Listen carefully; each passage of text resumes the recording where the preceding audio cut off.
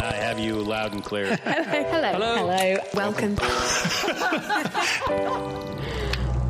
Science. And that is to say, physics, medicine, nature, space, time, brain, life, the universe. This week, Alzheimer's disease. A third of the population may be destined to develop this form of dementia, which robs people of their memories and their independence. So what causes it, and what can we do about it?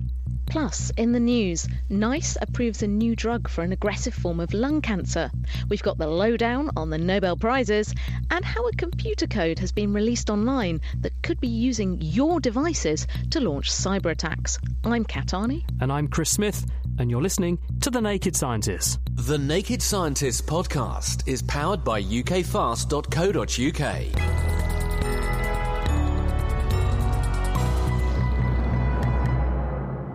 First, a new drug to combat one of the more aggressive forms of lung cancer has been approved by NICE. That's the UK's National Institute for Health and Care Excellence.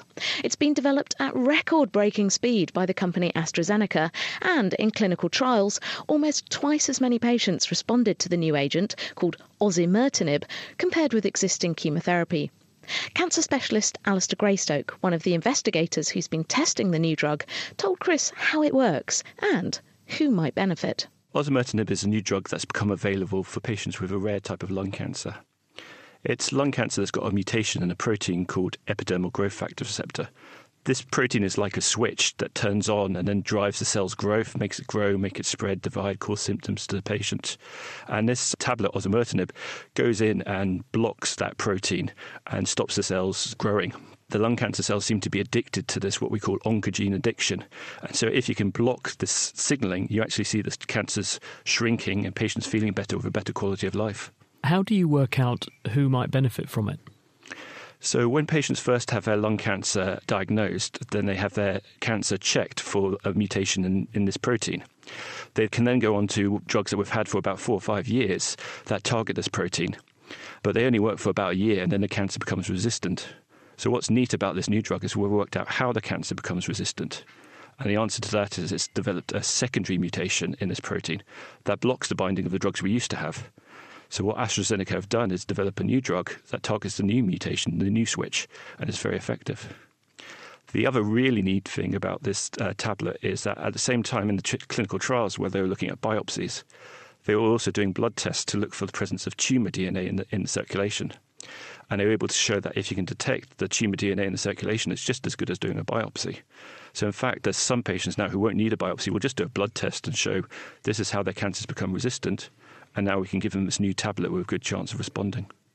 And when someone is started on this sort of therapy, what sort of outcomes are you seeing with it? So in about 70% of patients, we're seeing what we describe as a good shrinkage, which is their tumour volume decreasing by about half.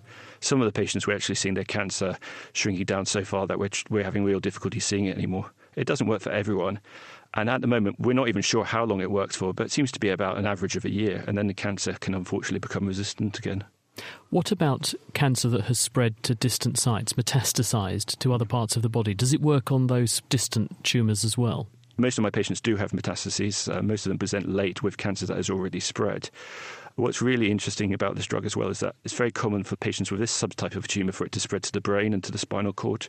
And this drug seems to work very well in that setting as well. How much does it cost? So the list price is between £4,000 and £5,000 a month. It's been made available to the NHS through the Cancer Drugs Fund because NICE didn't think that the data was mature enough. We don't know how long this tablet works for to work out whether this is a cost-effective treatment.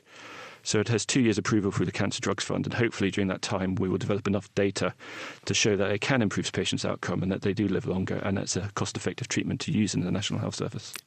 Most of the cost, of course, comes from what's involved in developing a new drug in the first place, isn't it? Tell us about the story of the development of this one. Well, the nice thing about this is that on average before it's taken about 10 years to develop a drug through clinical trials. And that 10-year process and the cost behind it is one of the main reasons that the drugs are so expensive when they come out the other side. This drug first went into patients in 2013, and it got licensed in the US in 2015, UK 2016. So it's only 3 years from first time in man to us having access to it in the NHS. Now, if we can do that for all our drugs, hopefully we'll bring down the cost of drug development and bring down the cost when they come out the other side. Why was it so quick? I think because there was a really nice scientific rationale. We knew what the basic science was. The drug is very effective, has relatively little in the way of side effects. And there's been new processes brought on by the FDA in America and the European regulatory authorities to fast-track drugs like this, which look to be very effective, so we can give them to patients as soon as possible.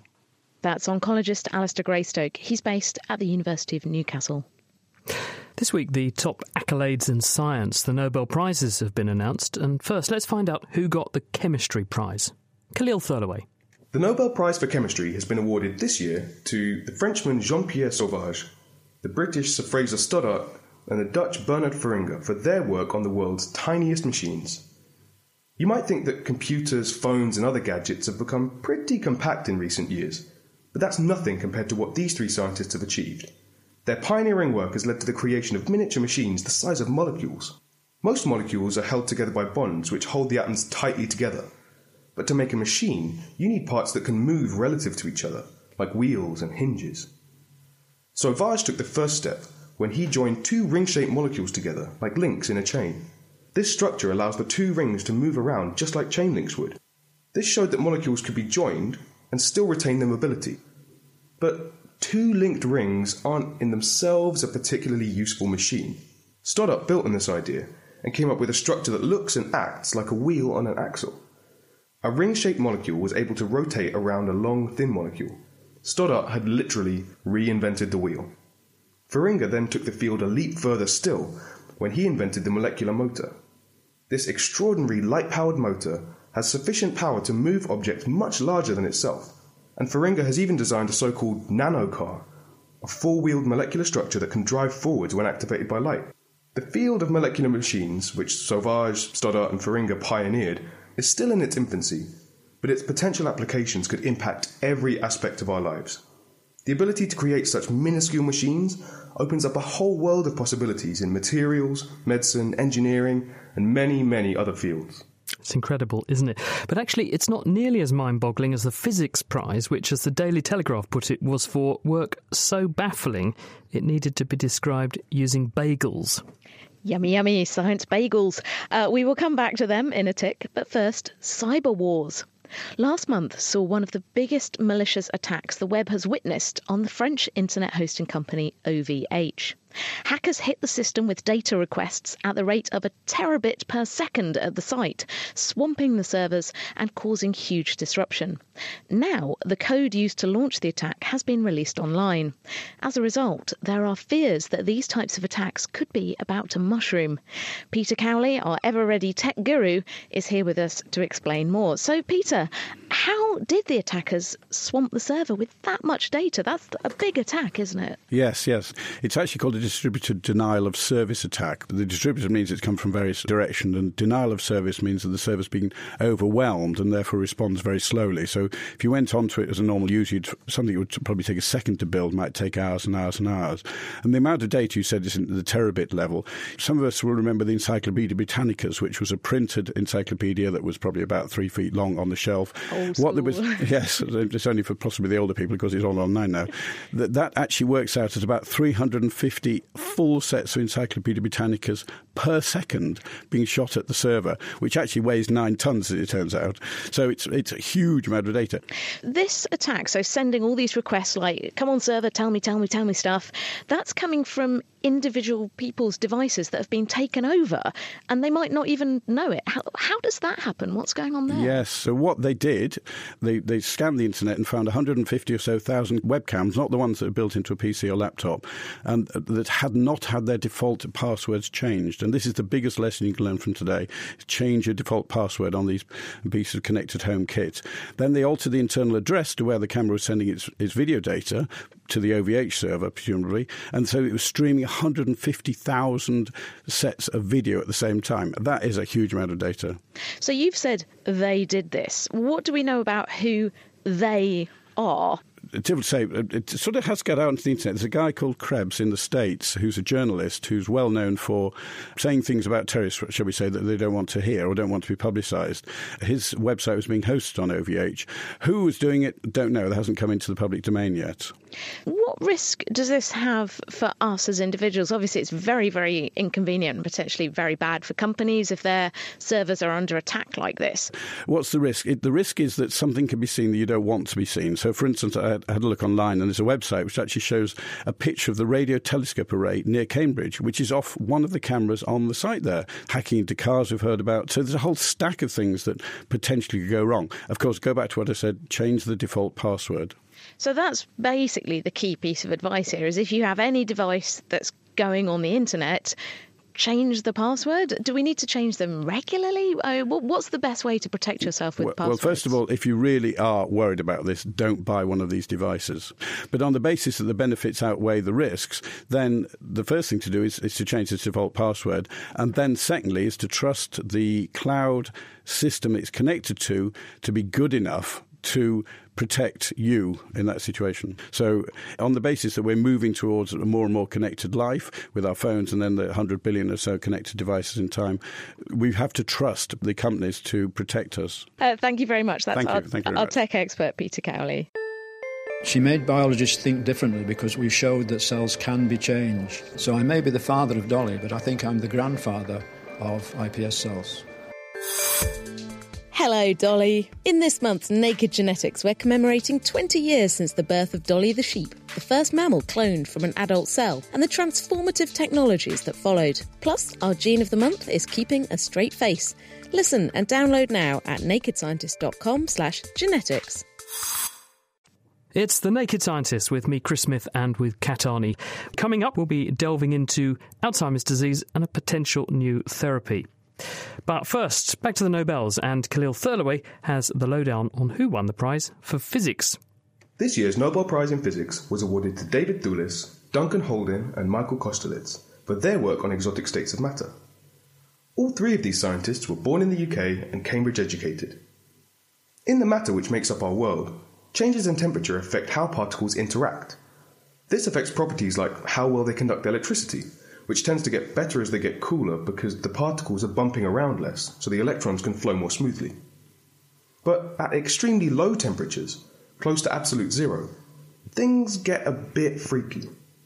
The effect of heat on the behaviour of the particles shrinks so much that it almost disappears, and the quantum effects, which are normally only visible on a tiny scale, are revealed. It's one of these strange phenomena that Thewlis, Haldane and Kosterlitz investigated. In systems close to absolute zero, some substances become what are known as topological insulators. This means that they conduct electricity very well along their surfaces, but not at all through the middle. This means that the precise shape of the material can have dramatic effect on its electrical behaviour. This strange effect is also seen in some very thin materials, ones that are so thin that they can essentially be considered two or even one-dimensional. For example, a layer of tin 1 atom thick acts as one of these topological insulators. These strange and exotic states of matter found in very cold or very thin systems are currently being investigated for potential applications in the development of advanced electronics and quantum computers, which could revolutionise our lives, as well as having other far-reaching implications in the worlds of maths and physics. Khalil Thurlaway. And now it's time for our regular myth conception, where we take a scientific piece of dogma to task. And this week, Kat has got her finger on the pulse, or at least her fingernails. We are a glamorous bunch here at The Naked Scientists, and while comparing manicures, Greya Jackson noticed that she's got quite a few white spots on her fingernails. All of us had a vague memory that this is something to do with calcium deficiency. After all, calcium's good for your teeth and bones, so surely it's good for your nails, right? Actually, it turned out we were wrong. There are plenty of folklore explanations for these little white spots. For example, that a white spot means you'll get a present when it gets to the end of your nail, or that the number of white spots on your left hand tots up the number of lies you've told. I've even seen the suggestion that white spots is the result of eating too much mayonnaise. None of these are true. And what's more, white spots have nothing at all to do with calcium. More formally known as leukonychia, white spots in the nails are incredibly common, and they're actually the result of damage to the base of the nail. That's an area known as the matrix, rather than any nutritional deficiency. Nails are made up of specialised cells containing large amounts of a sturdy protein called keratin. They grow outwards and form fingernails and toenails. Damage to the matrix prevents newly formed keratin-packed cells from bonding together properly, leaving that telltale little white blotch. This damage could be the result of an injury like a knock or a bang.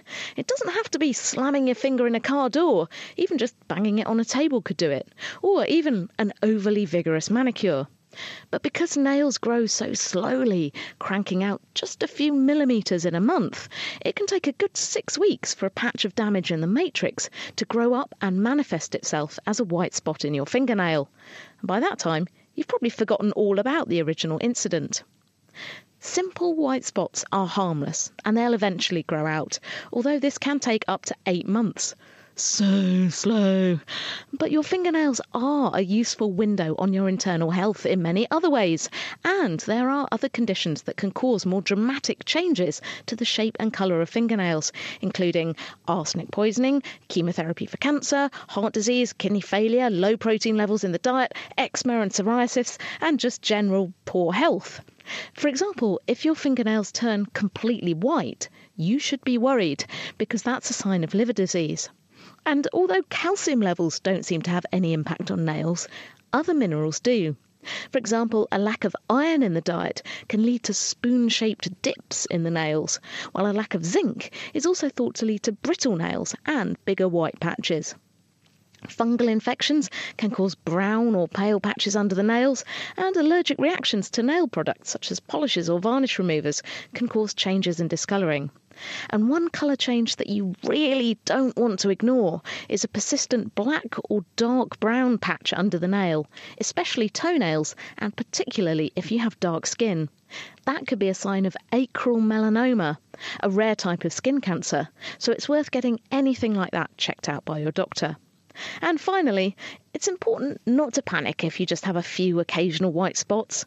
One major cause of damaged patches on the nails is good old-fashioned fingernail biting. So get those fingers out of your mouth. Well, I'll certainly try my hardest. Thank you very much, Kat. And if you at home have a myth that you would like us to dig into, then email it over to chris@thenakedscientist.com and we'll subject it to our usual scrutiny. Right, time for our last Nobel Prize. This year's Nobel Prize in Physiology or Medicine has gone to Yoshinori Oshumi, who identified the mechanism behind one of the key processes going on inside all of our cells through a series of experiments in his lab at the University of Tokyo. Living cells undergo a constant cycle of breaking down old or worn-out parts and recycling the building blocks to make new components for the cell.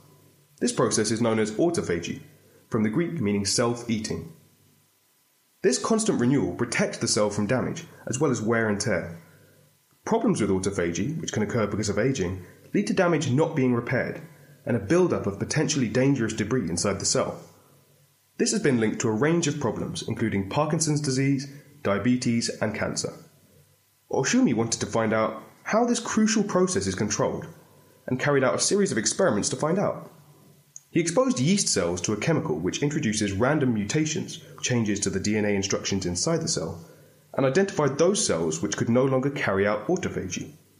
By looking for the genes that had been mutated in these cells, he identified the genes responsible for controlling the process. In follow-up experiments, he went on to identify the proteins encoded by these genes, which actually carry out autophagy. Oshumi showed us just how important this cellular recycling system is, and how it works on both a genetic and a molecular level. Important medical research into new medicines for a raft of serious conditions is based on his work uncovering the hidden mechanisms behind one of life's most important housekeeping functions. And so now you know how your cells do the equivalent of chucking things into the blue dustbin. Thanks very much to Khalil Thurloway for doing a very noble job of covering the Nobels for us this year. Meanwhile, if that hasn't made you hungry for more, then why not try this for size? Given a choice, which would you prefer? A creamy korma or a sugary Eton mess? I ask because your genes may well be making up your mind for you, because a new study out in Nature Communications this week has shown for the first time a direct link between our DNA makeup and our food preferences. Naked scientist Greg Jackson went to chew the fat with the author of the study from Cambridge University, Sadaf Faruqi. Well, really what we're interested in doing is trying to work out why some people gain weight much more easily than others. And we know that whilst for all of us the amount of food we eat and the amount of activity that we undertake are really important, some people gain weight much more easily than others and find it very hard to lose weight. And for those people, genes play a major role in their weight problem. And so what we've been doing for many years really is trying to find some of those genes and work out what they're doing. And here we were focused on one particular gene called MC4R. And what does that gene do? Well, we know from quite a lot of work, including work that's been done in mice, that that gene is key to regulating weight, and it does so by affecting appetite. And here what we were looking at is whether the gene also might affect food preference, which foods you choose. The challenge, of course, is humans are not mice, and we needed to find a way to test food preference using regular meals. And so what we did is we did lots of tests ourselves, and I personally volunteered to try all of the food. And what we did was we found that chicken korma and rice was a really useful food to use. And the reason it's useful is that we could make a chicken korma and rice that was 20% fat, 40% fat, and 60% fat.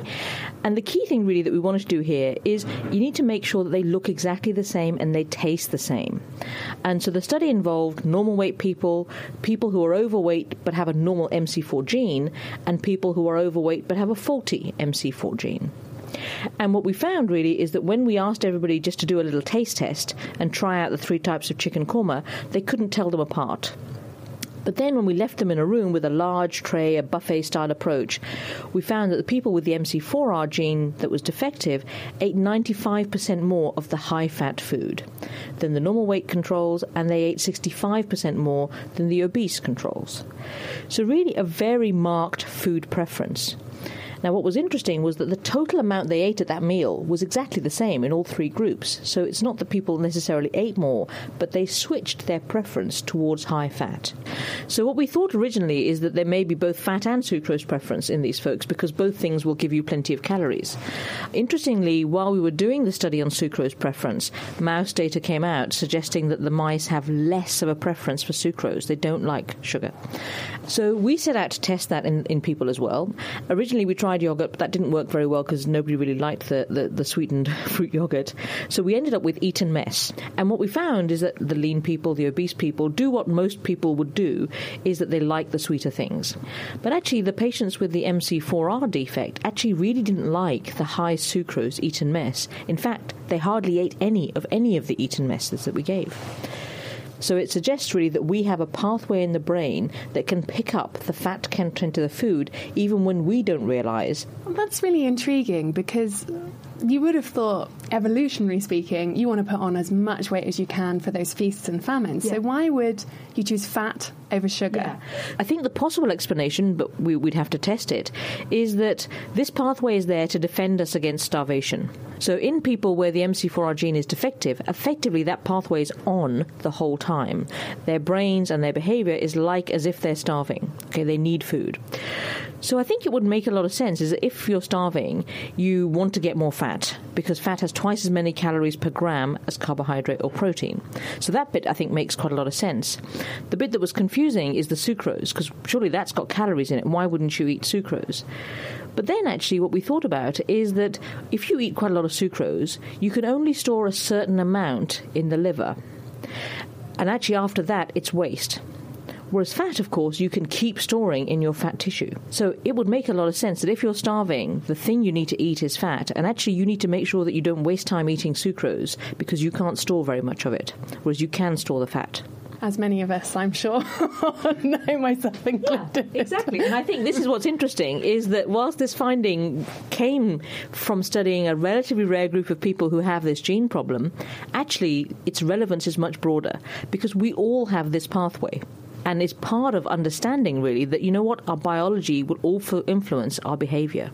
Does that mean in some way we're powerless, we're predetermined to always want to put on weight? Or does this mean we can perhaps harness this and work with it a bit? So, of course, I often get asked that question. And I think the main thing is the assumption that something like eating and eating behavior is purely down to free will is something that is challenged by this research. I think this research and the work that's been done in animal models before this clearly shows that biology has an important part to play. But, of course, human beings are complex creatures and we work with our environment. So there are potentially ways of modulating or controlling or influencing this behavior. So I don't really think it's deterministic, but I think it's important to recognise there's a biological component too. Sadaf Faruqi with that very digestible account. She was speaking with Greer Jackson.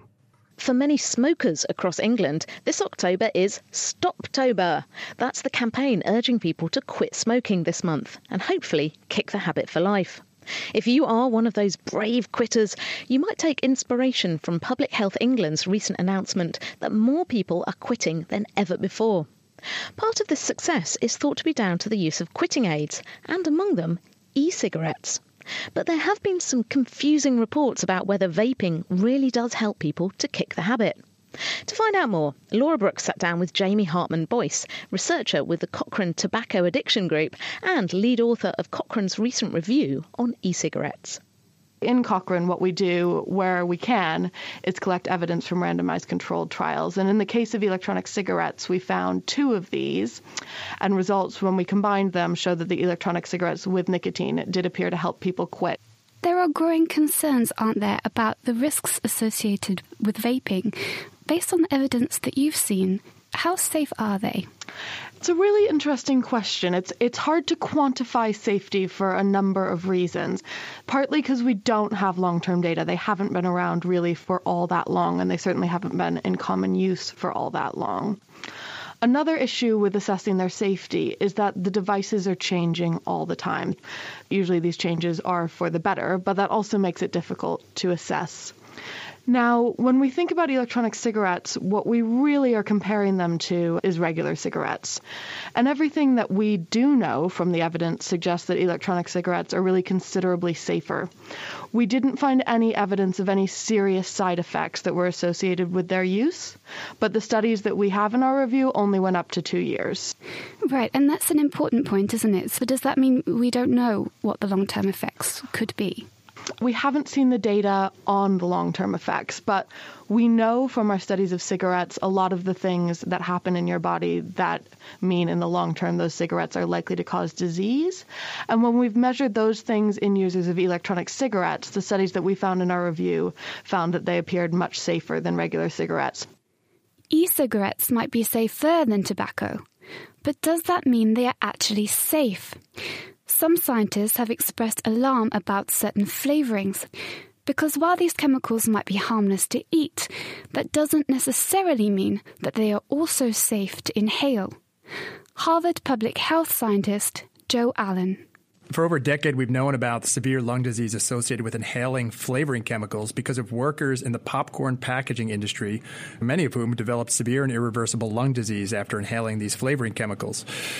In particular, one of the chemicals that got the most attention is called diacetyl or diacetyl, and we detected diacetyl in over 75% of the flavored e-cigarettes we tested. And this is the chemical that in the United States, the investigating agencies said it's highly likely that diacetyl contributed to the occurrence of fixed obstructive lung disease, also known as bronchiolitis obliterans, also known as popcorn lung. So we don't know much at all right now about the hazard associated with these flavored e-cigarettes, and that was one of the goals of our study, is to be sure that when we start talking about e-cigarettes and safety and risk, is that flavoring chemicals are part of that conversation. Joe Allen, who also believes that e-cigs should be regulated as carefully as tobacco cigarettes. But how are e-cigarettes currently regulated? Amanda Sanford works for the charity ASH, Action on Smoking and Health. Really, virtually all of the e-cigarettes that are on the market now in the UK are governed by the European Union Tobacco Products Directive. That means that there are restrictions on the limits on the amount of nicotine per product. There's essentially a ban on the advertising and marketing that crosses borders, so sort of mass media type advertising. And there are other sort of rules such as requiring a sort of health warning on them. But otherwise, they are still classed essentially as consumer products, so they are a sort of separate category. They're treated differently from tobacco products. And we heard earlier from Jamie that e-cigarettes are thought to be a lot safer than smoking tobacco.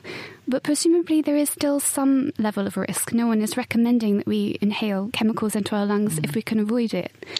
Yes, that's a fair point. The Public Health England conducted a review of the evidence last year, which sort of complements the Cochrane review, and they found that e-cigarettes were about 95% safer than tobacco products.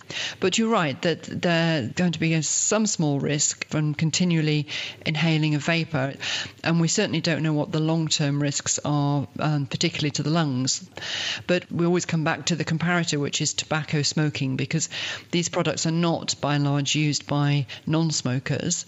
They are being used by smokers and recent ex-smokers. And we know the harm from smoking is so great that undoubtedly e-cigarettes are a safer alternative. Amanda Sanford, so where does this leave us? We've heard the evidence that vaping is much less harmful than tobacco smoke. So if you're a smoker looking to make the switch to e-cigs, the consensus is that it's probably a good move. But consumers should also be aware that there is still some safety concerns, and future trials will be needed so scientists and policymakers can better assess the risks. But if you're quitting this October, remember there are many options out there to help you. The best place to start is to get advice from your doctor or local stop smoking service, who can help you find the best strategy to go smoke-free for life. Laura Brooks there with Jamie Hartman-Boyce, Joe Allen and Amanda Sanford.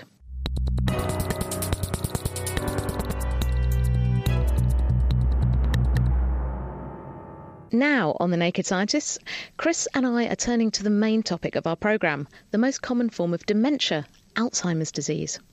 Google it and you might be led to believe that we're on the cusp of conquering one of the most puzzling illnesses of our time.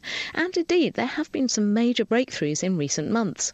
So today we're going to be taking a closer look at these developments and ask when and if we'll be able to beat the disease for good. Louise Walker from Alzheimer's Society is with us. When was Alzheimer's disease first described? It was first described in 1906 by a German neuropathologist and psychiatrist called Alois Alzheimer. And what he did was he examined the brain of a lady called Auguste D. And she'd been experiencing symptoms such as memory loss, aggression and delusions. And when he examined her brain, he found that she had two proteins in her brain that were not usual. So the first one were clumps of a protein called amyloid, which were now known as amyloid plaques. And another one were tangles of a different protein called tau. And he could see all of that over 100 years ago? Yeah, he stained them with a special dye and he was able to see these two abnormal proteins and realise that they weren't normal parts of the brain, yeah. And today, what do we understand about the role of beta amyloid and these tau tangles in causing Alzheimer's? The role of these two proteins is actually not fully known. So we know that they exist in the brain of people who are affected by Alzheimer's disease, and that amyloid seems to appear first and tau appears a little bit later, and they're thought to cause damage to the cells. So amyloid appears outside of the cell and tau appears inside of the cell, and in some way they cause the brain cells or the neurons to stop working properly, and that causes them to become stressed and die. But currently the exact link between the two proteins, the way that they affect the brain cells, is not fully known.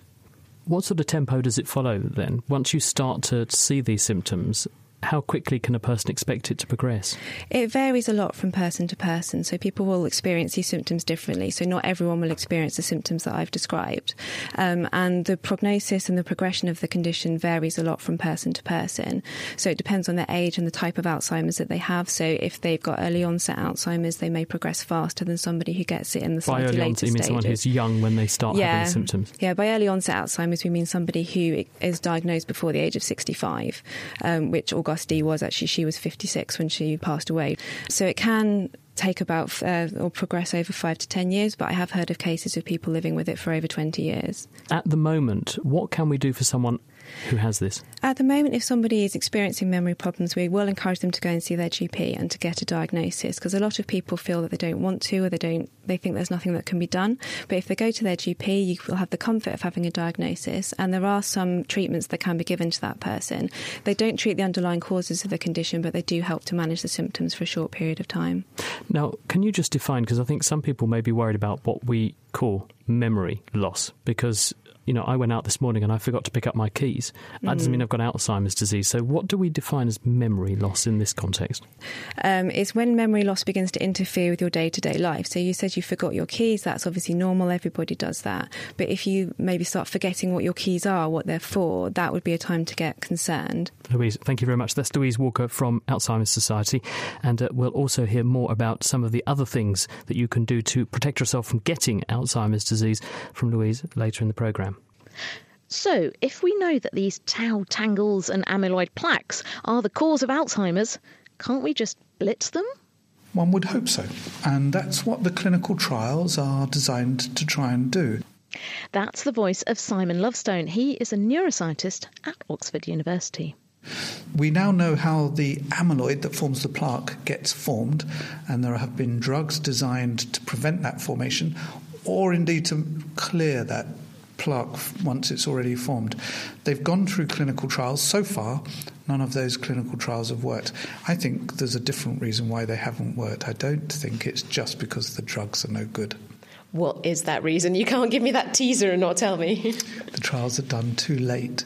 So one other thing, and this is surprising, we didn't know this until a few years ago, but those plaques and tangles start to form 10, perhaps 20 years before there are any clinical symptoms.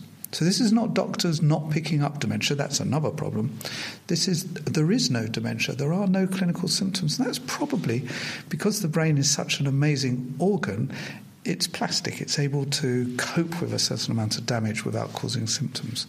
So there's this long period, up to 20 years, where the disease is happening, but there are no symptoms. Now, the trials, they're done in people with dementia.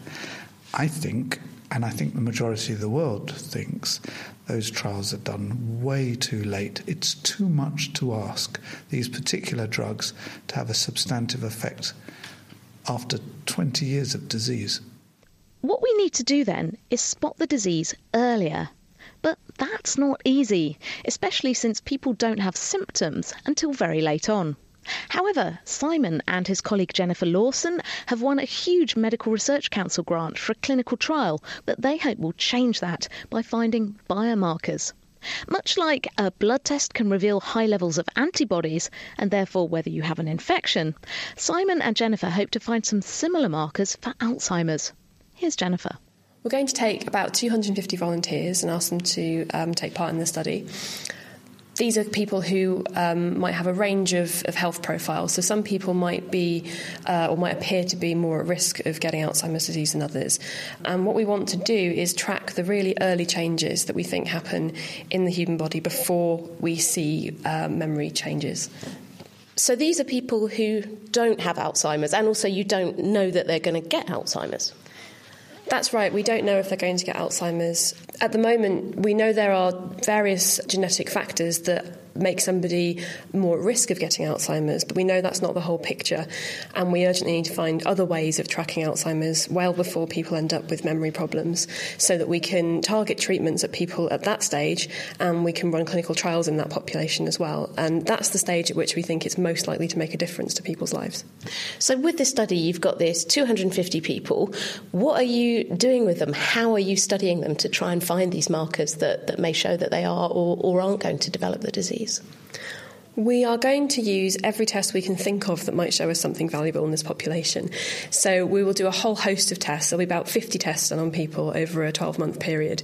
So it's quite intensive. We're going to do MRI scans, there'll be MEG scans and PET scans, so 3 different types of brain imaging in the same population, in the same volunteers. That's a lot of brain scanning. It's a lot of brain scanning, yes. And there'll be blood tests, there'll be cognitive tests alongside, which are tests of people's memory, reasoning and thinking skills. We'll also do eye tests looking at the retina at the back of the eye. We think we might be able to detect some changes in the morphology of the blood vessels at the back of the eye there, possibly pick up some early degeneration well before you see any other changes. We're also looking at wearable technology, so there's lots of things to look at people's gait and movement, really subtle things that you wouldn't pick up yourself with your Fitbit. These are like more highly specialised pieces of equipment that are being used to detect really subtle changes, so that needs to be analysed by some proper science in a lab. So say you come up with this profile, this sort of set of measurements that you can say, OK, this person is getting worse or this person is getting better. What happens next? Once we have a set of biomarkers that we're quite confident will show us how someone is progressing with Alzheimer's disease, we can then start to trial Alzheimer's drugs in a more effective way. In recent years, 99% of clinical trials in treatments of Alzheimer's disease have failed. It might be that many of those drugs actually would be effective if only we could target people at the right time. So we might be able to retest some of those compounds that previously haven't worked, or we might be able to generate new compounds at the areas that we have picked up from this trial. If we can pick up the disease much earlier on, then could we also screen for it? I put this to Simon Lovestone as my grandmother had Alzheimer's and I was keen to know if I or my parents could be tested. The short answer to that is no. And I'm not sure that we'd want something either.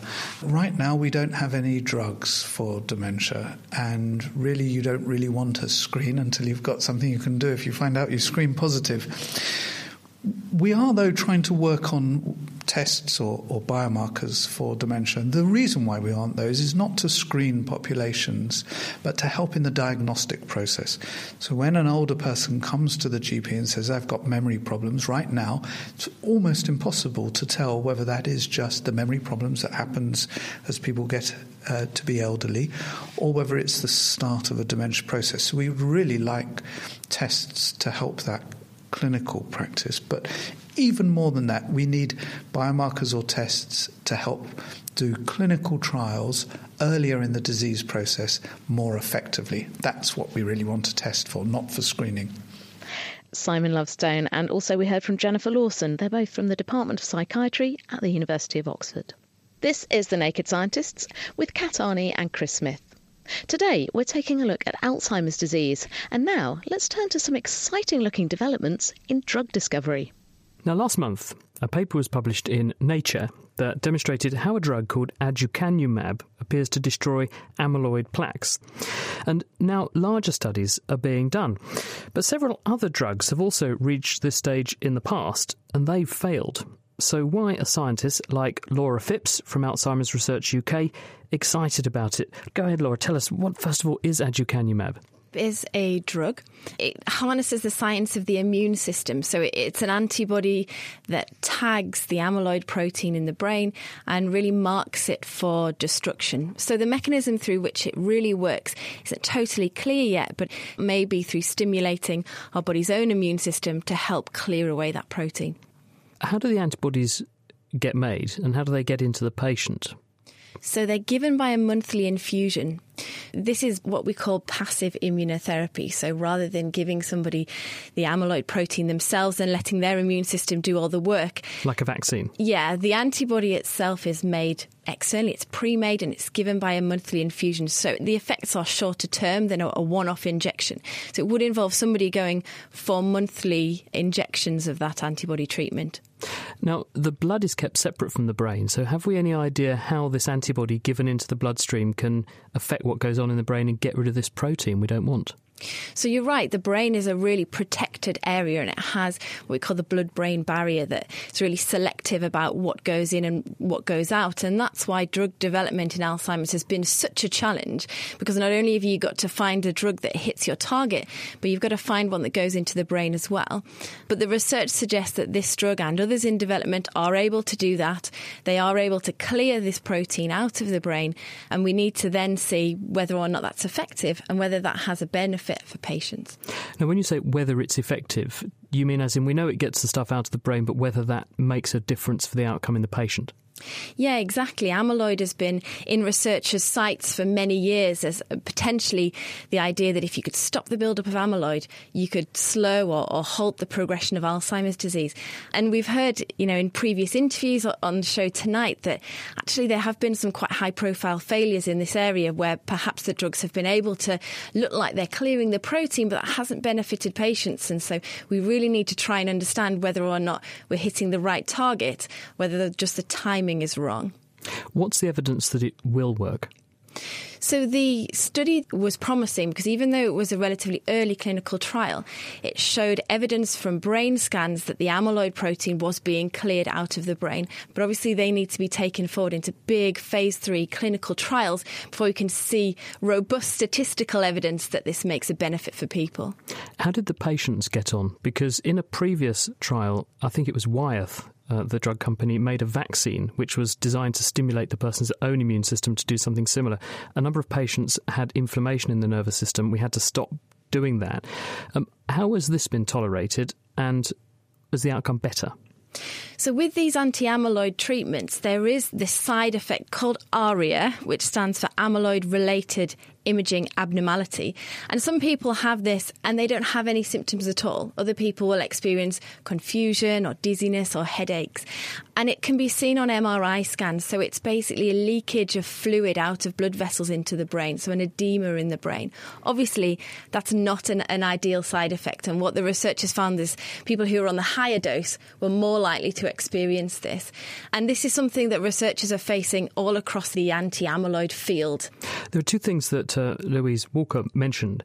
One is that people begin to accumulate this stuff long before they actually have any symptoms.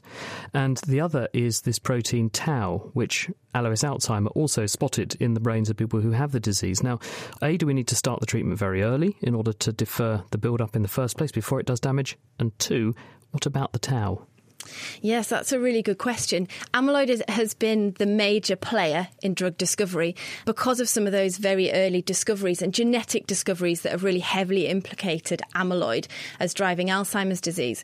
But then in recent years, scientists have understood that actually amyloid may just be a trigger. It may be a judge and not an executioner, and perhaps tau plays that ultimate role. But that means that because the focus for a long time has been on amyloid, those anti-amyloid treatments are much further through development. And so we are seeing tau treatments come through the pipeline of drug discovery, but they're not as advanced as amyloid. But the advantage of tau against amyloid is that we know that amyloid is one of the first changes in the brain. It's one of the earliest changes in the brain. And so some of the clinical trials with anti-amyloids potentially have failed because they haven't been given early enough. So in order for them to really work, you'd have to find people in the very earliest stages of Alzheimer's disease, which then gives a diagnostic challenge. How do we find these people? That's Laura Phipps from Alzheimer's Research UK. So a lot of the focus, as we heard, has been on blitzing these amyloid plaques, and now there is a push to target the tau tangles too. But what if we could find a silver bullet that could stop these proteins forming that sticky mess in the first place? Cambridge University's Rosie Freer published a paper in the journal Science Advances this summer that was looking at why some areas of the brain are resistant to build-ups of these proteins, whilst other regions aren't.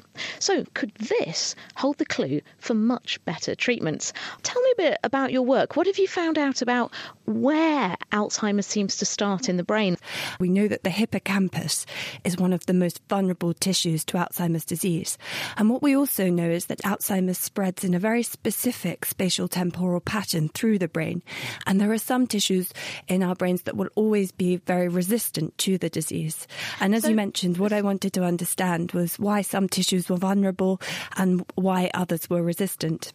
So it seems to have this route that it likes to take from the hippocampus kind of around different bits of the brain. Exactly. And what I did is I looked at the protein compositions of tissues that were vulnerable and those that were resistant, and I identified a set of proteins that characterized vulnerable tissues and were able to predict the progression of Alzheimer's disease through the brain. So there's certain characteristics then that make it more easy for these tangles, these plaques to form. Exactly. So if you look at a vulnerable tissue, you'll see very high levels of the proteins which promote the aggregation, these plaques and tangles, and you'll see very low levels of the proteins which protect against this clumping process. I mean, this isn't completely surprising to me because obviously different bits of the brain do different things, but was it a surprise to find these particular proteins seem to be in different levels in different parts of the brain? And does that seem to then tip when Alzheimer's kicks off? I think the interesting thing about these results, you're right, I think we would expect to see different levels of proteins in different regions of the brain because different regions of the brain have different functions. But the interesting thing about these results is they suggest there's an underlying biophysical basis to the disease. And they also suggest that there's a wider network of proteins which are responsible for vulnerability to disease beyond amyloid beta and tau. And is this just Alzheimer's where this is important? I mean, there's lots of different types of dementia. There's lots of diseases that affect nerve cells. I'm thinking of things like Parkinson's or motor neuron disease.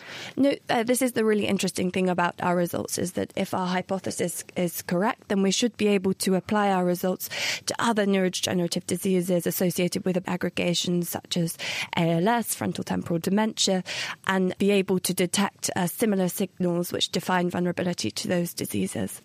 Okay, so to kind of put it all together, we found that almost like tipping the scales, tipping the balance of proteins in the brain is the problem, that if we can find a way to like tip it back, then that could lead to a new treatment. How do we go forward from here? So I think one promising approach that's been suggested by our results as well as many other studies would be to enhance the natural capabilities of our cells. It's called the protein homeostasis system, and create an environment which is really resistant to the type of clumping process that results in plaques and tangles. It feels like it's just coming at it from a different angle. Instead of focusing on the molecules, you're focusing on the process. Exactly, yeah. And in terms of a treatment, are we still talking about something that's 5-10 years away, or is it even too early to talk about that? That's the golden question, isn't it? It's always one. It's like, how long is a piece of string? Exactly. I think we're making great steps at the moment towards understanding the disease, and I think that will be the key to finding an effective treatment. And so I think it is on the horizon. Thank you very much, and really hopeful for that. Thank you. That's Rosie Freer from the University of Cambridge. It's looking likely that maybe 30% of the population might succumb to Alzheimer's disease as we age and live longer. So, what can we do in our lifestyles to reduce the risk of us succumbing to this condition? Well, we've got with us Louise Walker from Alzheimer's Society. So can you give us your top 5 tips, please, Louise, as to things that the everyday person can do to reduce their risk of Alzheimer's? Yeah, to start off with, I want to just make it clear that the biggest risk factor for Alzheimer's disease is age, and that Alzheimer's disease is thought to be due to a complex mixture of age, genetics, lifestyle and environment. However, there are things that people can do to reduce their risk of the condition. My number one tip is physical activity. So do exercise as much as you can, particularly if you're in midlife.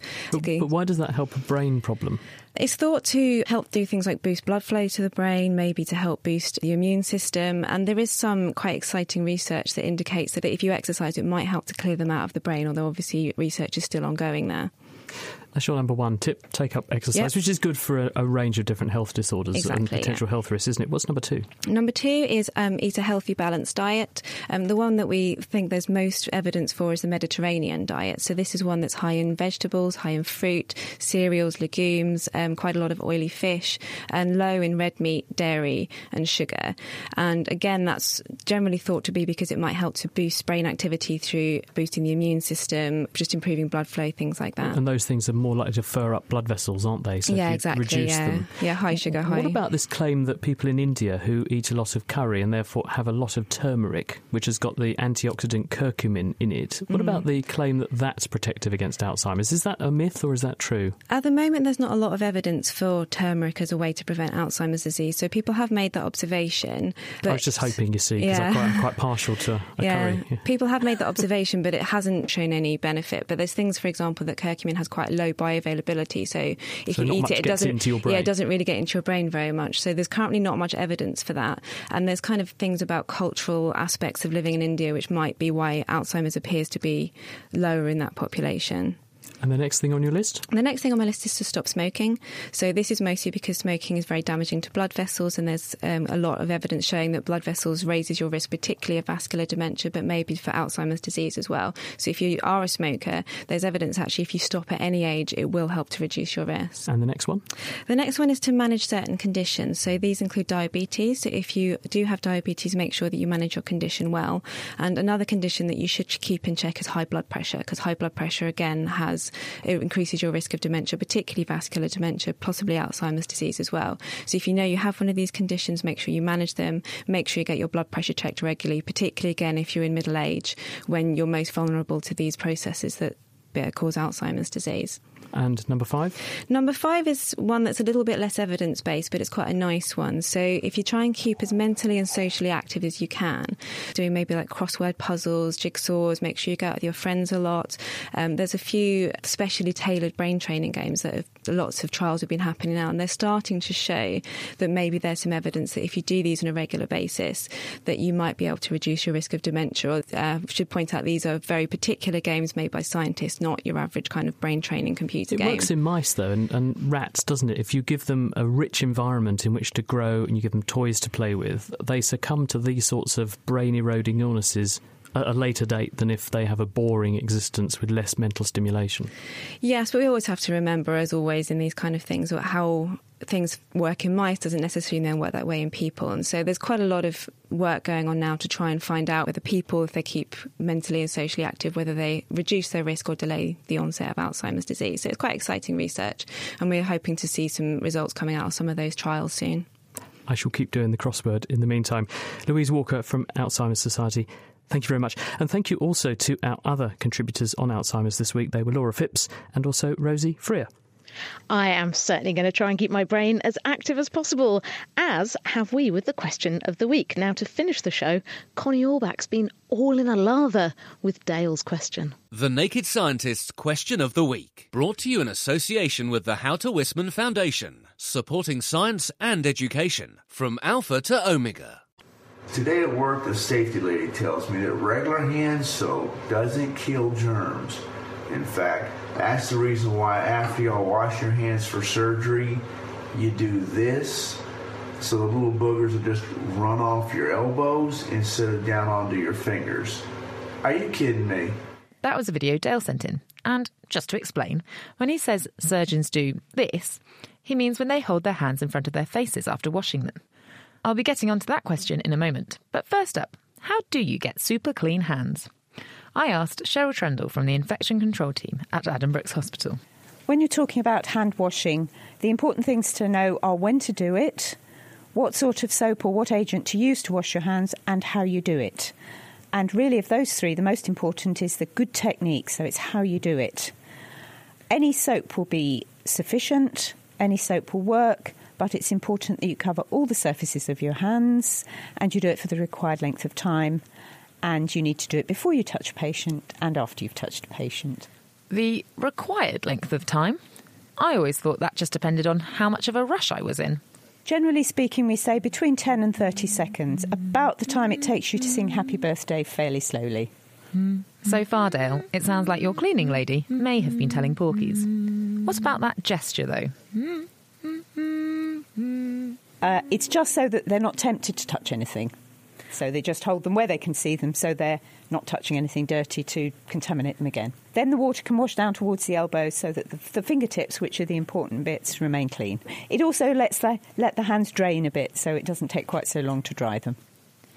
Well, there you go, Dale. There's some method to the madness, but don't ditch the soap just yet. Next week, we'll be defying time with Troy's question. If you were to live on Jupiter for 50 years and then return to Earth, what would the time difference be back on Earth due to Jupiter's increased gravity? Thank you. What do you think? Could you do the time warp if you took a trip to Jupiter? Seeing as I'm heading up for a big birthday, I would be very interested to know whether that's true. I am. What have you got coming up then? Not 50. Oh, you're not 50 no. already. I'm 21 again, Chris, as always. People can guess my age or email their answers to the questions at chris@thenakedscientist.com. You can find us on Facebook, tweet @nakedscientists, or join in the debate on the forum. That is thenakedscientist.com/forum. And obviously birthday presents and checks to Kat. Oh, yeah. All of those. Well, we're pretty much run out of time. So thank you very much to everyone for joining us this week. And thank you to producer Greer Jackson, who put this programme together. Next week, from fighting infections to the technological revolution, we'll be checking in with one of the world's most treasured institutions, the hospital. The Naked Scientist comes to you from Cambridge University, and it's supported by the STFC, the EPSRC and Rolls-Royce. Until next time, from me and the rest of the team, goodbye.